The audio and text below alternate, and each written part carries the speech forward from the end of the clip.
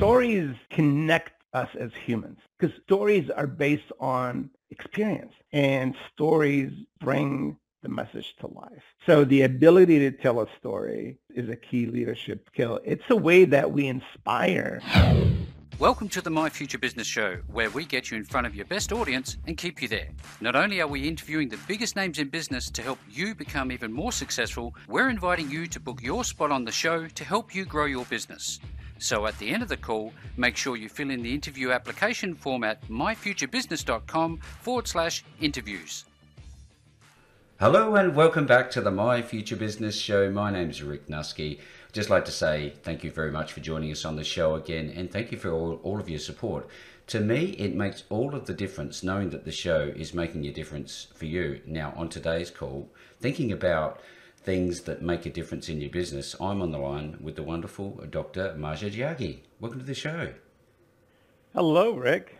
Thanks for having me. It is absolutely my pleasure to have you on the show with us, and today we're obviously going to be talking a little bit about you as well as your corporate experience, which spans quite some time in some pretty significant industry leaders, if you like. And we're going to be talking about B2B marketing, professional selling, and how the lessons that you've learnt along the way can help people build a better, more productive and more profitable business. But before we do any of that, Majed, I'm wondering if you could tell me where you're calling in from today. I'm calling you from the great state of Texas, the Lone Star State. Fantastic. Excellent. Yeah. What do you love about the place? There's a lot to love. Some things to scratch your head on, but a lot to love. First and foremost, I would say I love being in the city where the Dallas Cowboys, my favorite American football team, play. No surprises there. Yeah, I grew up not too far from here, almost 7 hours from here, in the neighboring state of Louisiana. And at the time, the local Louisiana professional football team, the New Orleans Saints, were not really that good. And the Dallas Cowboys were America's team, so it seemed, now that I think about it in hindsight, it felt like every weekend they were on TV. So naturally, yep. I grew attached to them, and it continues to this day. So I love being in the city where I can get in the car, turn on the radio, listen to everything that has to do with the Dallas Cowboys. And that's just a privilege and an honor and a blessing at the same time to be here and catch a couple of games here and there live in person. Weather is beautiful. Mm-hmm. My family and myself, we love warm weather much more than the colder northern hemisphere.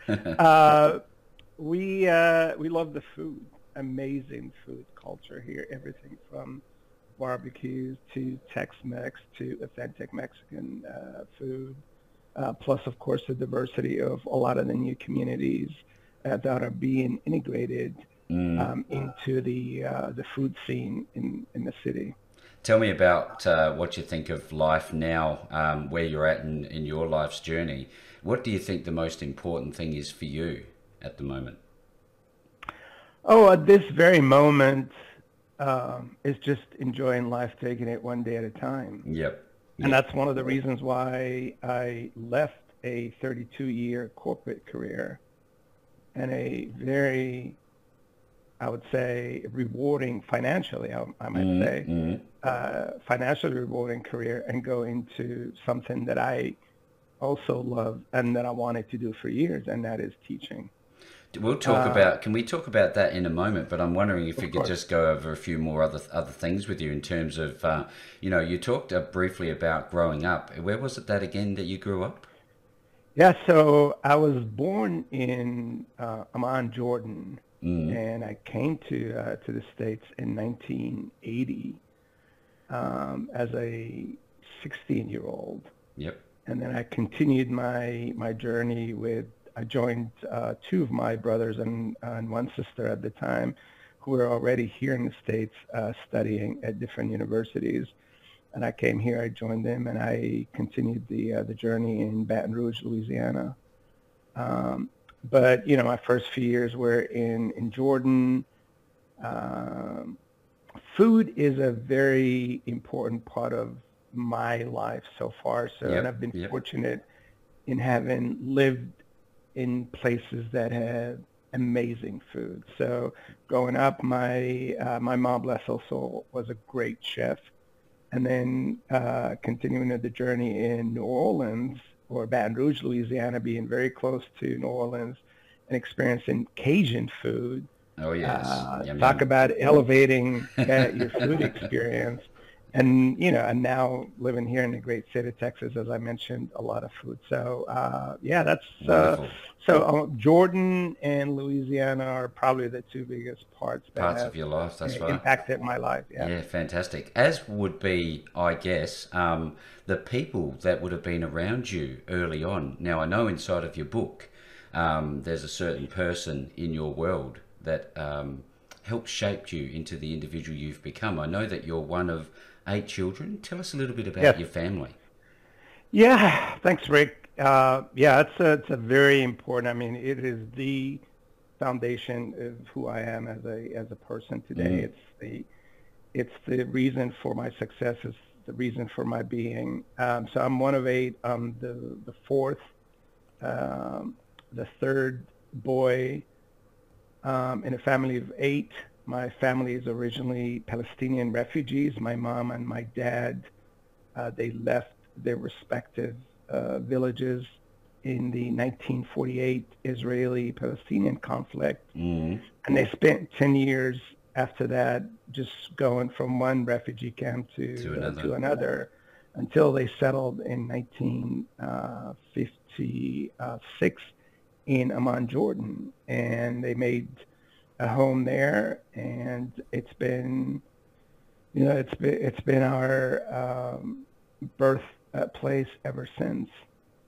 Growing up, obviously, I would say the first 20 years in Jordan, Rick, so from 1956 to 1976, 1977, Mm-hmm. I would say we grew up poor in the sense that financially we were okay, very challenged. Challenged, yep. Just didn't have a lot of resources. Mm-hmm. Dad was in and out of jobs, not really committed to the family. So my mom had to fill the gap, and she had to take things on her own. Big shoes to fill. And yeah, absolutely big shoes, but she had the brains. She had the biggest brains. When I think about it today, as a former corporate executive, Mm-hmm. as a university professor, and I reflect on her journey, Rick, it is it is unbelievably amazing how this woman, who I did not tell you this, but she was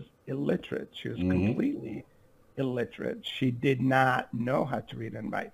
We taught her basic writing skills because she had to sign documents and she had to be Yep. able, okay, to do basic reading. But that never, ever stopped her from pursuing her dreams. And That's her incredible. dreams were encapsulated into one mission. And that mission was to make sure that every single one of her 8 children was the most successful in their own career. She wanted to make sure that every single one of them got an education because she knew that education was the path, their path, her offspring's path to prosperity. She wanted her kids to have a better life, a much better life than the one that she had. And she knew that education was their only way out of I that. I can feel that there's a lot of love there. I can just sense it through the airways, if you like, and it's a wonderful Thank thing. you. Thank you very much for sharing. Now, I take from this also, Majid, that her mindset was such that it was perseverance, it was tenacity, it was, just sticking with it and having that singular mission. How has that transformed for you in a professional sense? Oh, completely every aspect of my success in life I Mm. attribute to those foundational skills and values that I learned from my mom. that she instilled in every single one of us. Yeah. My siblings. We're five boys and three girls. In my book, Leadership Lessons from an Illiterate Mother, I talk about those four lessons. And it's interesting you mentioned perseverance, because that's one of the lessons that I learned from her. Mm. To me, when I reflect on my own personal journey, having spent 32 years with four of the largest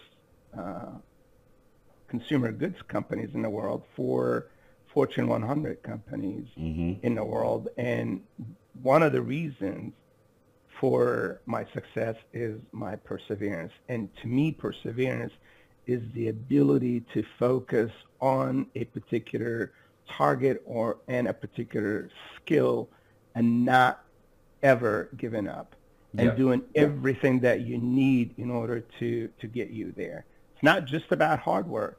It's about recognition of what is it that you need in order to accomplish that objective, and then doing things that are going to enable you and empower you to get there. See, with this clarity comes objectives that you would have set in these senior corporate roles. And it would have been very easy for you to look at the strategy and say, well, look, most of this is to do with people. People are obviously what business is basically from a foundational level. How do you think that's helped you strategize in those senior roles over the years? You're absolutely right, Rick. It's all about people. But to get the most out of people, to inspire people, that's the genius that is leadership. That is the quality that a lot of people do not have. Yeah.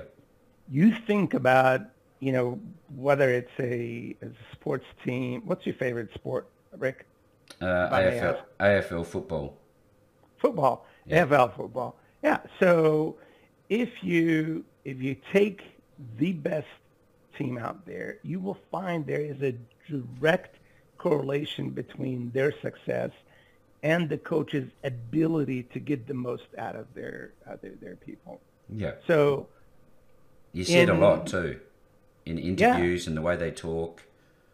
Yes, absolutely. I mean, you see them use a lot of similar words. You see them use a lot of similar analogies. You see the entire team focus on one thing, whether it's winning or being a good team or whatever the objective is. In my leadership research, I did a study a few years ago that looked at leadership perceptions among two international cohorts. I looked at a group of Americans versus a group of Egyptians, just taking sort of a cross-cultural perspective, if you will. Mm-hmm. You know what's interesting, Rick? Among both cohorts, the number one expectation that those people had of their first line manager, I asked them the question around their first line and their second line manager. What did they expect of their first line manager, their direct boss? Both groups said, I want one thing, and that I want them to be able to inspire me. Wow. Right? Yeah. It doesn't matter. Culture doesn't play a big reason, right? No. So that doesn't matter if it's a small, medium, or large organization. Would that be the same? Absolutely. It doesn't matter whether it's it's a teacher inspiring students, a football coach, a president of a country, or a president of an organization, for-profit or non-profit. Hey, right? I have another question on that, just very quickly, if you don't mind. I think about Father's Day that's just gone by, and I think about parenting. Does this apply to that as well? Do you think that kids want to be inspired?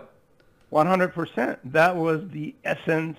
Thank you very much for bringing that up. That is the essence of my book, because leadership lessons don't have to be learned from highly acclaimed celebrities or successful people. You don't need an Ivy League degree to teach leadership. Leadership lessons, the most important leadership lessons, can be learned from the least expected sources. whether it's a parent, in this case, a father, since we're in Father's Day Yep. period, a mom in my case, or a lot of other people, very unexpected. So the ability to inspire people, and it goes back to your question on the importance of people, the ability to get the most out of people is the biggest attribute in leadership that organizations expect. So how do you? It's this come back down to early recruitment phase to choose the right team of people to join a business, and does this is there a formula or a model for recruitment so you get the best people who are on board with this? It depends. So there's a couple of different schools of thought on this. In 2010, I had the unique opportunity to have a close interaction with the former CEO of Xerox, a very successful lady by the name of Ursula Burns. Yes. And one of the great female CEOs in America, globally for that matter. And somebody from the audience, I still have my pocket note clips from that meeting 20 years ago, believe it or not. I believe it. Asked the question, what is the role of the CEO? She said, the role of the CEO is three things. One is to set a vision for the company. Okay. Two is to hire the next level of senior leadership. And then three, of course, is to go around the company and inspire people. So going back to the second point that she made, she in that lunch discussion, she elaborated. She said there is a trickle effect in her mind, an expected trickle effect, that if she hires the right set of next level leaders, that those next level leaders will in turn hire great people like themselves and so forth, and that trickle effect will go all the way, okay, throughout the organization. And when you think about it, it kind of makes sense, right? The opposite is very likely to be true. That's why I do my research on toxic leadership, which is the dark side of leadership, because the opposite is absolutely true. Right? True. Yep. I wonder if we're talking about inspiration, we're talking about choosing the right people. And I'm wondering, does inspiration also relate directly or indirectly to ownership and responsibility? Does that inspire people to do the right thing? Yes. When you think about inspiration, conceptually speaking, like, okay, it's based on behavior, right? Yep. So the behavior of my leader inspires me to emulate that behavior, to be the best at what I do. Their behavior is critical, right? Because we learn from what we see. I mean, culture, when you think about it, I know we're switching a little bit, talking about culture. Culture, some people define it as culture is what people do when nobody's looking, right? Yes. Yep. But the key word here is do, right? So we're still talking about how people behave, right? Yep. So you walking in the hallway, there's nobody in the office, right? And you see or you drop something on the floor. Do you pick it up, or you're walking in that same hallway and you see something? Okay, you see $100 bill. Do you pick it up and you put it in the break room and you put a note on it, or do you put it in your pocket?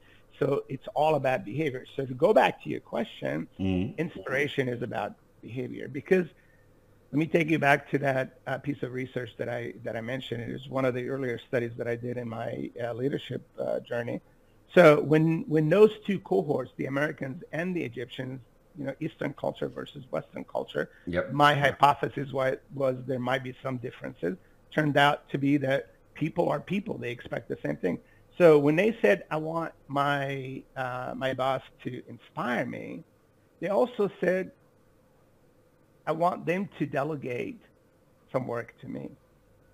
They also said, I don't want them to play favorites. Yep. They also said, I want them to spend more time, coaching and guiding me. They also said I don't want them to spend time politicking uh, than working. And then finally, they said, look, I, I want to know what my boss is thinking because a lot of times I don't know what's in their head. So when you think about all those things, it's all about the leader's behavior. Mm. Yeah, wow. I think about boots on the ground, and I think about visible leadership as opposed to absent leadership. You know, I'm your boss, but you never see me. They are Right. starkly different approaches. Is there a time and place for both, or should one precede the other? Um, Again, if you think about it from a situational leadership school of thought, I think yes. The short answer is yes. There is Mm. a time for each. I think some people like a little bit more hand holding Yep. than others. A great leader would recognize that. A great leader would recognize who are the dependable individuals within their team, and they could empower them more. They could delegate more responsibilities to them, reacting to their understanding, the leader's understanding of the individual's capabilities, because you cannot lead everybody the same way, Yep. Yep. right? Yep. So, if you're coaching Cristiano Ronaldo, you cannot coach Cristiano Ronaldo the same way that you're coaching the A junior. the other ten players, even if Yep. they're all professionals Oh, yep. and Yep. they're all multimillionaires. Mm-hmm. Yeah, absolutely. Loving this call. There's so much great things that we could talk about. Thank you very much, Majed. Now, I Thank you. wonder, I think about the different people, different personality types, and how they respond as leaders. And I think we've got metrics, KPIs, and then we've got thoughts and feelings type people. What do you like to do? You prefer to manage by the numbers, or do you have a bit of a blend of, the thoughts, feelings, and numbers approach? Look, by nature, I am a Libra, so I'm very sociable. Mm. My leadership style is very collaborative. So I like to engage with people. I With like to people. collaborate with others. I am not a directive type of leader. I never was, even when I had multiple levels of teams reporting into me. I wasn't the type that used the authority to try to force Get what you issues. want. Yeah. So I've always believed in the power of collaboration and the fact that the word team, it could be perceived as an acronym that stands for together each achieves more. So the Yep. collective genius, the idea of collectively, people will be much better than the individual sum of the parts, is very powerful to me. Before we pivot on to professional selling, I'd love to know what you look for from an auditor's perspective. Regardless of what position you're in, should everybody have the ability, the skill, be it learnt or natural, to be able to identify a toxic environment, a toxic culture inside of a workplace? 100%. And Mm. what is truly a sad state of affairs is that organizations, big and small, spend enormous sums of money annually training high potential individuals to be the next great leaders. Yep. Those organizations, I mean, we're talking, Rick, we're talking, Fortune 100 companies are spending millions Millions and millions and of millions. dollars.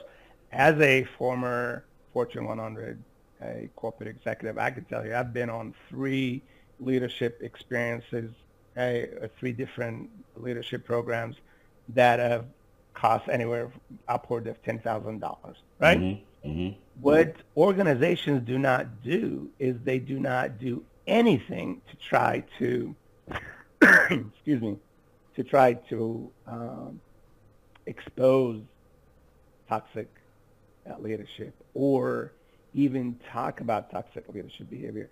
I describe toxic leadership as the cancer of organizations. If you do not detect it early, your organization in trouble. If you have a toxic leader within the organization and they go on spewing their toxicity and the organization does not do anything about it, people leave because, as you and I know, people leave bosses. They don't leave companies. Some people will emulate that toxic behavior, and slowly that destructive behavior will eat up the organization. Almost becomes cultural, doesn't it? Absolutely. So by all means, I think that organizations should do something to try to diagnose the level of toxicity, if not across the organization, at least start at the leadership level. And I've never advocated, Rick, that you do this diagnostic in order to fire them. No. Okay, because obviously, they're contributing to the organization, but you do it in order for you to manage it. Yep. You do it in order to identify, hey, look, you got a dark side, man. Okay, you cannot be rude to people. Okay, let's put together a plan. Let's make sure that you're addressing that, right? Yep.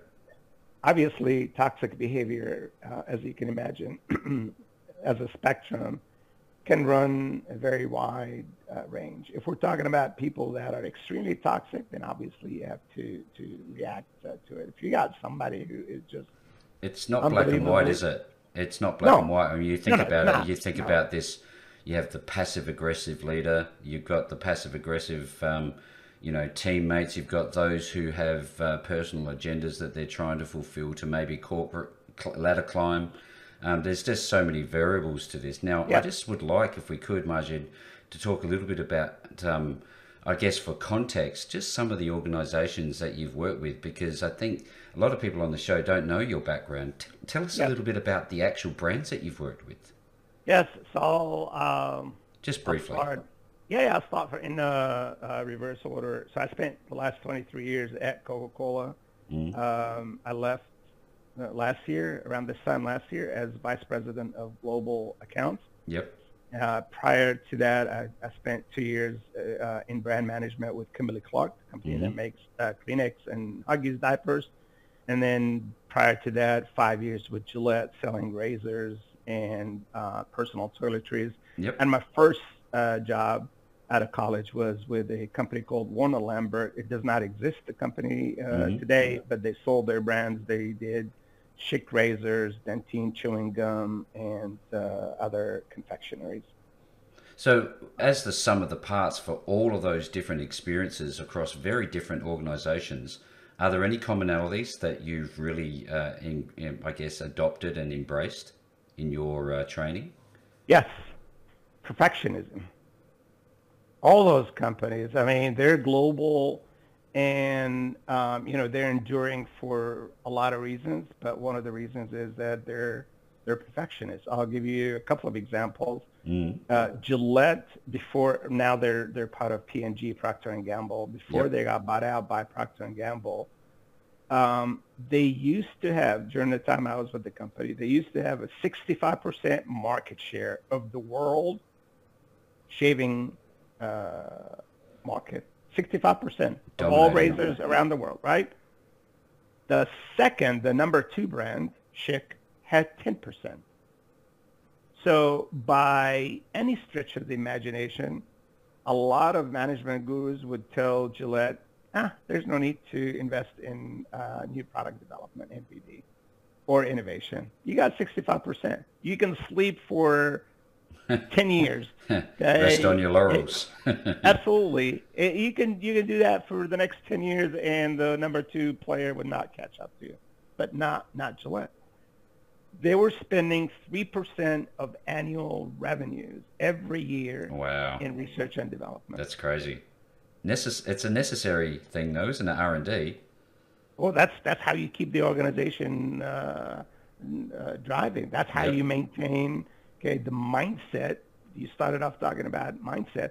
That's how you keep that leadership, that growth mindset into your organization. So yeah, that I would say perfectionism was, and of course Coca-Cola, I, arguably the second most popular word in the entire world. World. A company that operates in 206 countries, a company that went international before international was favorable, a company that entered Africa almost 100 years ago, long before Africa, okay, was the growth engine that companies right now are, are looking at. So those two values are consistently, Paramount. yeah, for all those international brands. What a great conversation. I often think also about storytelling because you've just, I guess, touched on the Coca-Cola story, which I absolutely love. You know, the salesman walking around and I don't know what it was back then, twopence and getting, buy my syrup and, you do this and you do that. And then it just went from there.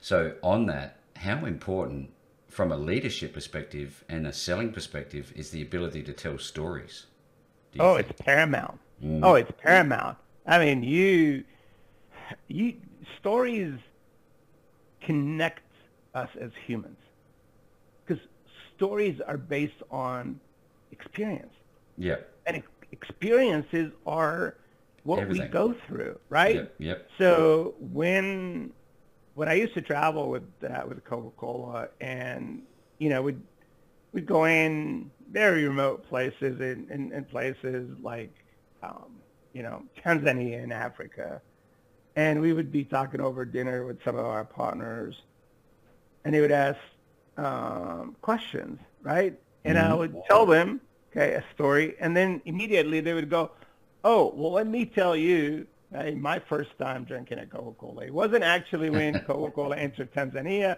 I was I was traveling years ago in Kenya, and that was the first time I tasted Coca-Cola." So stories are based on human experiences, and stories just bring the message to life. So the ability to tell a story is a key leadership skill. It's a way that we inspire others. I mean, if you look at some of all the great, inspiring uh, sports-related videos, the coaches on those videos had a great story to tell. Yep. And those stories are being told in reality by coaches and teachers. I do it all the time in my classroom, Hmm. right? I use these stories and anecdotes to amplify certain points. Yeah, fantastic. Now, I love this whole idea that you can tell a story to help you sell, to help be a good leader. Um, Tell me, what's the difference between normal selling and your reference to what you've called professional selling? Is there a difference? There is a difference Mm. because I'll tell you, professional selling is different because it's based on a very systemic, organized, well thought out professional approach. Yep. It's more relationship based than traditional selling. Traditional selling, you think of a door-to-door salesperson that's selling, I don't know, Tupperware or encyclopedias, right? Or Avon. even, yeah, Avon, or, a car salesman, right? But professional selling, it's more long-term, right? So it's about a relationship. So think of, you know, you get hired to work at Coca-Cola. Well, you're not selling Coca-Cola. I never sold Coca-Cola. All I was doing, my teams never sold Coca-Cola. We Mm. never physically got in a car and said, "Hey, Mr. Buy my Retailer." Coke. Yeah, no. We were maintaining the relationship that existed years ago. But in order to be successful at maintaining that relationship and not screwing up what the company has done for 137 years, Mm. you need professionalism. You need the highest level It's next of level stuff, isn't professionalism. it? Absolutely, absolutely. You need GM level thinking. You need a growth mindset. You need somebody who's not just gonna come to you, Rick, and say, "Okay, Rick, I know you have your grocery store. I know your traffic is down this month, but let me share with you a study that our company did. Or here's a story from somebody who has a grocery store similar to yours. They were they were facing some down time, and here's how we helped turn around their business. And I bring the success story that helps turn around your business, even though it has nothing to do with Nothing to buying do with it. Coca-Cola. Yeah, wow. I can imagine sitting around a fireplace with you, a bonfire with a group of people, just sharing stories about your journey. And I believe you've gone on to create professional selling programs. Is that correct? No, no. To be honest with you, I joined the wonderful organization, the University of North Texas, Mm. here locally, and there is an award-winning professional selling program that was Ah, okay. launched 9 years ago by Dr. Jeffrey Lewine, who's no longer with the university, but he's done a marvelous job of creating this program. But what we do is we bring in a very select group of individuals from the university. We normally take in between 10 to 20 people, and they go through this program. Got it. Yep. It's a year long, and it's very successful. Huge track record. Yes, fantastic. Thank you very much for sharing. Yeah. Now, I often think about the different type of people and their roles that they have in an organization.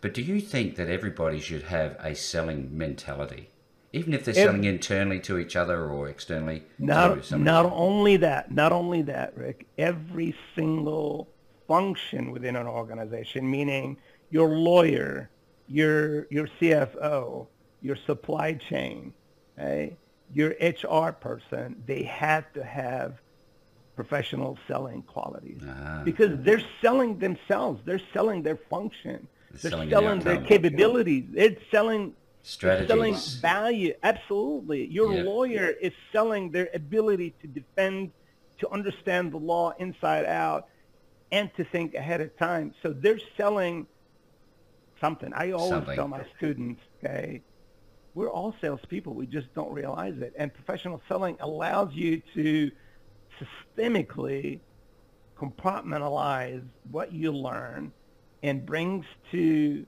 the forefront the things that you need to do in order to be successful. So I agree.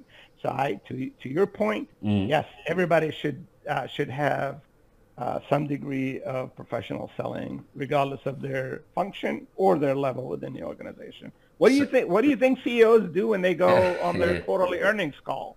Yep, absolutely. They're selling themselves. Now, I wonder, you've obviously been exposed to a lot of students, both online and face to face, presumably.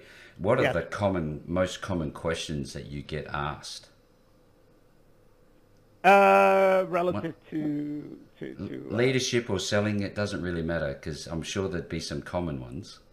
Yeah, I mean, a lot of them, they ask me, why did I leave a nice paying job at Coca-Cola? To which I say, in order for me to teach you and to pass that knowledge on to you. And then they all giggle and they say, oh, thank you. Life changes though, doesn't it? You know, your personal mission changes. Because I tell them, among other things, hey, do what you love and love what you do. Yes. That's sage the key advice. Success, right?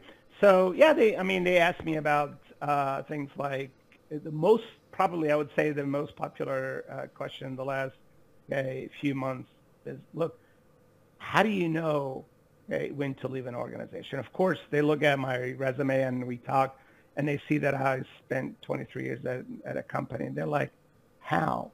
Right? Because we're talking about 21, 22-year-olds. The idea of spending 23 years at one organization, just, they don't comprehend it. Mind-blowing. And what I tell them is, I never set out to spend 23 years at Coca-Cola. No. I started, and at the end of my first year, I got evaluated, I got rewarded, I heard some great things, and then I may have gotten a raise, so I stuck around. Yep. And then I stuck around, and before I knew it, it was 23 years. Yeah, wow. If you love what you do, it doesn't matter. It doesn't matter, does it? Thank you very much for sharing everything you've done thus far. I know that the My Future Business audience would be taking a lot away from this. As I've mentioned, underneath the My Future Business logo, it's got helpful people helping people, and you're certainly doing that by sharing some of your experiences. So thank you very much. Now, in terms of your cover, who actually did that? And I have a further question on the leadership cover. Why did you have alternate colors there? Because it's very eye-catching. Was there a thing to that? No, it was designed by the publisher, Archway Publishing. They did a wonderful job.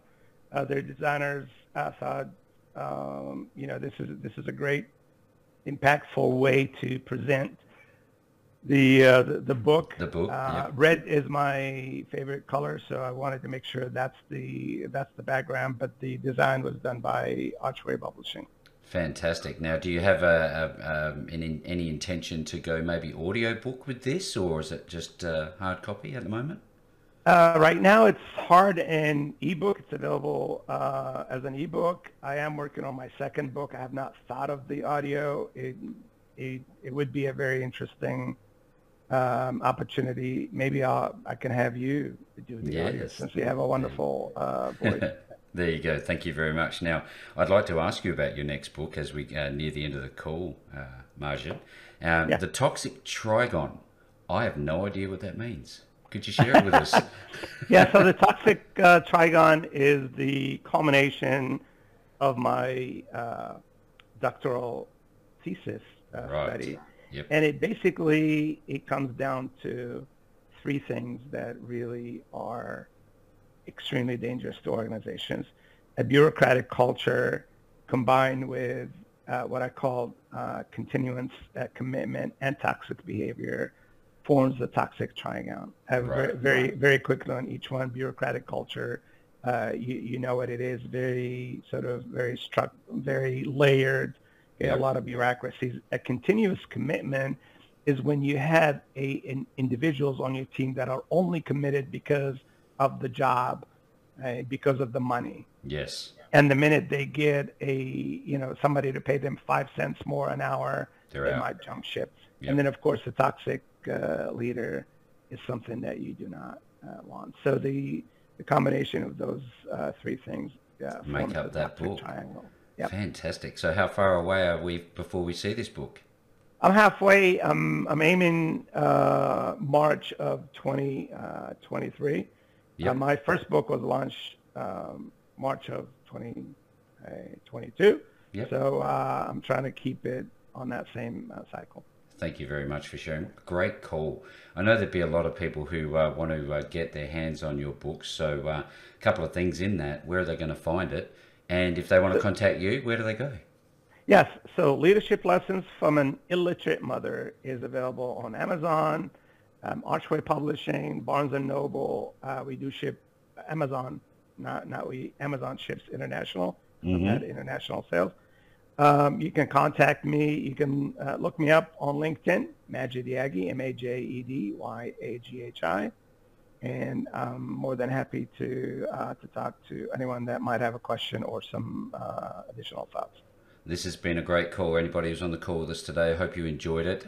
We've only just touched the surface of all the topics that we've covered today. I'll be making sure that the links back to the leadership book and to Majed are available below this post, no matter where you see it. You will find the links back to Majed and his wonderful books. And with that being said, Majed, thank you so very much for joining me on the show today. Thank you so much, Rick. Have a wonderful day. Thanks for joining us today. If you enjoyed the call, then make sure to subscribe, leave a comment, share us with your friends, and book your spot on the show at myfuturebusiness.com/interviews. And if you're looking for solutions that will help grow your business, then visit myfuturebusiness.com/shop.